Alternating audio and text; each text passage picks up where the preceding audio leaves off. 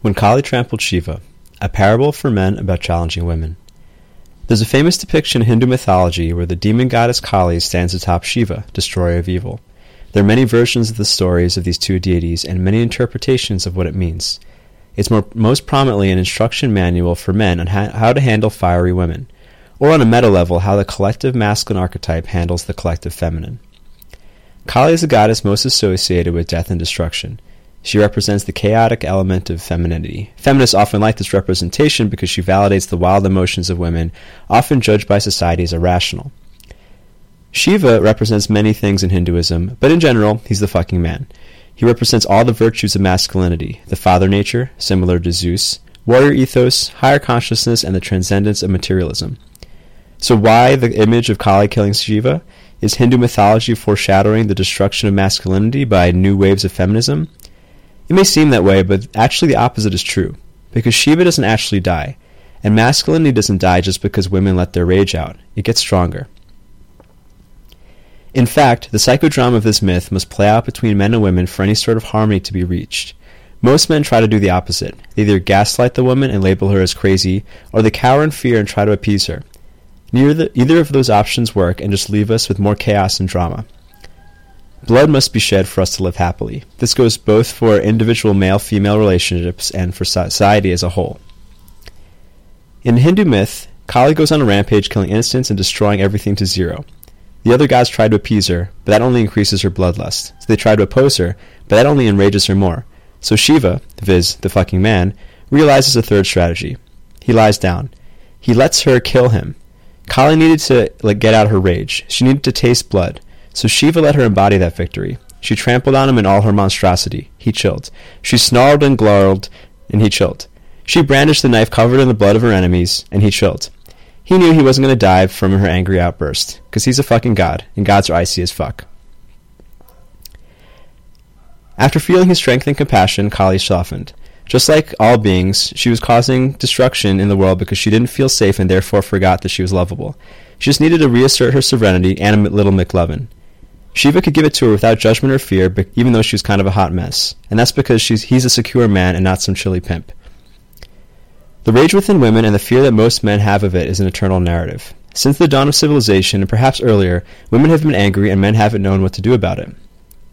In our current era, women have finally gotten the platform and rights for expression, and with it, a lot of rage, some justified, some amplified, is coming out at men. Some men are tucking it in and hiding behind pussy hats so they won't get killed. Other men are fleeing from battle to hide off in jerk-off circles, viz. Men's rights activism. But this expression of rage within women is not an error of design nor a sign of bad times. It's an opportunity. It's an opportunity for a man with balls not only to enjoy more from women, but to make the world a better place. Actually, this opportunity has always been there. The rise of Kali within a woman happens every time she's roused enough to drop the pretty facade and let us know how she really feels. Kali rises every time another male celebrity is ousted for sexual harassment. Kali rises every time a man doesn't show up for a woman in her vulnerability. Kali rises every time you leave the toilet seat up. The rise of Kali is an opportunity for real intimacy, real harmony, and very nice lovemaking. If you can learn how to handle a woman's demons, you win, in a few ways. What you get out of handling a woman's demons. When you play Shiva, she gets to play out her Kali. This psychodrama completes both parties' archetypal expression. Her inner demon becomes the source of her inner fire. Your inner hero gets to feel like a man. Everybody plays, everybody wins. And you as the masculine pole in the drama receive some direct benefits aside from being a good man. 1. She will inspire you. If you don't want to deal with shit from women, you don't have to. There are many unexpressed women with low self-esteem who are easy. Much of the game taught by many dating coaches targets such women and influences women to stay demure and controllable. You can totally sleep with many using such tactics. At first, if you have any scarcity around women, it'll feel pretty good to assuage your insecurities. It's actually a necessary step for many men to get over their insecurities. But once you become secure, you'll get bored. Trust me. Weak women will not inspire you to become a better man, to become creative, or do big things in the world. Such women only come in the fiery variety. No troubadour has ever written an epic song about an easy girl. No fighting man has ever gone to war over a basic bitch. Stoke the fire in women and they'll keep you warm for a lifetime. 2. She will give you her heart and possibly outstanding head. Kali-like behavior is a defense mechanism. It's a second line of defense when the outermost facade is dropped. It's there to protect her tender heart. Kali's dagger is often a tool of love avoidance. At some point in her development, she took on the idea that her caretakers would not or could not keep her safe, so she looks for evidence that she cannot be loved. Every man who either folds or runs from her wrath only confirms her fear. The PUA world calls it a shit test. She subconsciously gives you shit to see if you're man enough. If she's testing you, that's often a good sign. Most women aren't even aware they're doing it. It's subconscious. Her baby-making instincts want to know if you're safe to be vulnerable with. If she's only polite with you, then she's probably not considering intimacy with you at all. Viz. The friend zone. But if you can handle your shit, if you can handle her shit and yours, she'll open up the secret gates, and when a woman is open in her power, a lot of fun happens. Many men will note that upon becoming official with a new girlfriend, she really lets out the freak in the bedroom. This is because the relationship security lets her feel safe enough to let go. The safety gives her permission to release the wild thing. Kali is only the goddess of destruction when she's constricted. When she's free, she's the matron saint of enthusiastic blowjobs and reverse cowgirl. Only after handling her wrath will she know that you can handle her love, her attention, and her orgasm. It's not that she was intentionally holding back before, it's that her subconscious didn't trust that you would stay alive if she opened up. 3. Handling fiery women will make your balls bigger. To be fair, not all women are worth taking shit for. It's not your job to free all women. Use your discretion with whom you do battle for. There are unlimited manifestations of Kali with women, and you can't spend your life catching them all. However, all tests are worth passing, because every test you pass increases your XP and contributes to your evolution. Each test is really a test of your security. Every time she says or does something that hurts your feelings, you have a choice. Remember the truth that you are a grounded man of high self-worth, or indulge in insecurity. Insecure thoughts are an addiction, no different than binging on junk food or smoking cigarettes. Even though they are painful, insecure thought streams actually create a lot of comfort. Any thought stream that suggests the beliefs that, see, I'm a loser, or I'm not good enough to have what I want, actually feels comfortable because they create certainty. Painful certainty is way more comfortable to the ego than the possibility that she loves you. Respecting yourself as a god is uncomfortable. It means taking responsibility for everything you experience. It's much more comfortable to play victim to mediocrity. Having bigger balls doesn't mean you go numb to hurt feelings. Being secure doesn't mean being invulnerable. It means you're so confident in your resilience that vulnerability doesn't bother you. It means you could take hits while staying icy like Shiva, viz. The fucking man. You can lay down and chill on the battlefield and let her experience a kill. You can show her, even when she's at her worst, she's still lovable. So how do you Shiva her? 1. Compassion for her fear. While many women idolize the idea of Kali, few actually give themselves permission to let it out. This parallels how many men idolize anti-heroes like Walter White and Tyler Durden, but few would actually cook meth or fight in a club, viz. The anti-hero's journey. In a woman, this often shows up as an internal battle of fear.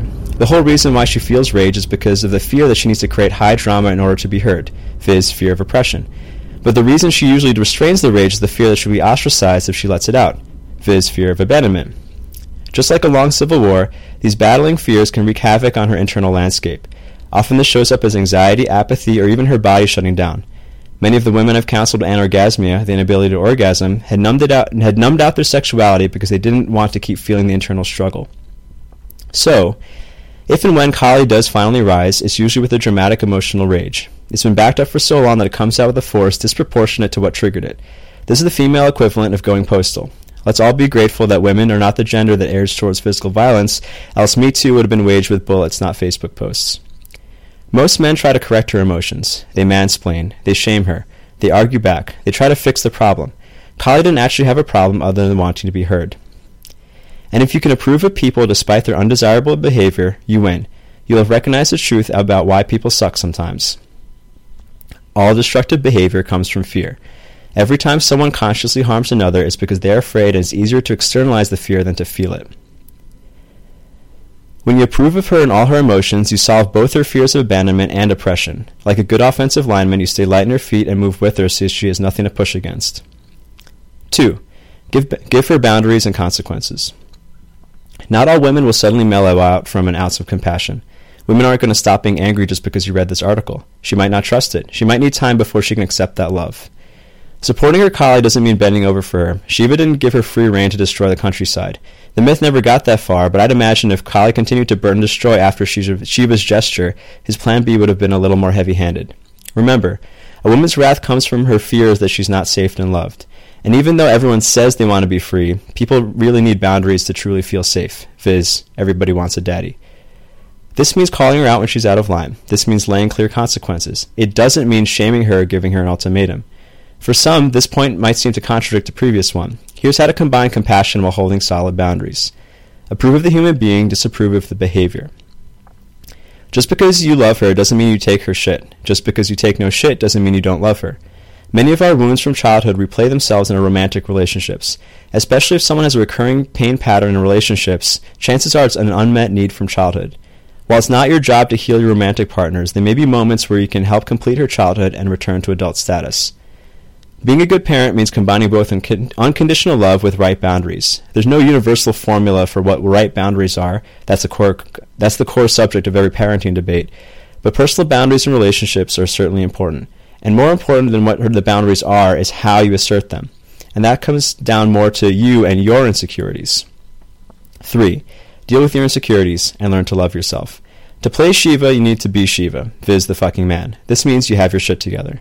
Having your shit together means not acting through insecurity. If you're insecure, your attempt at compassion will come out as nice guy syndrome.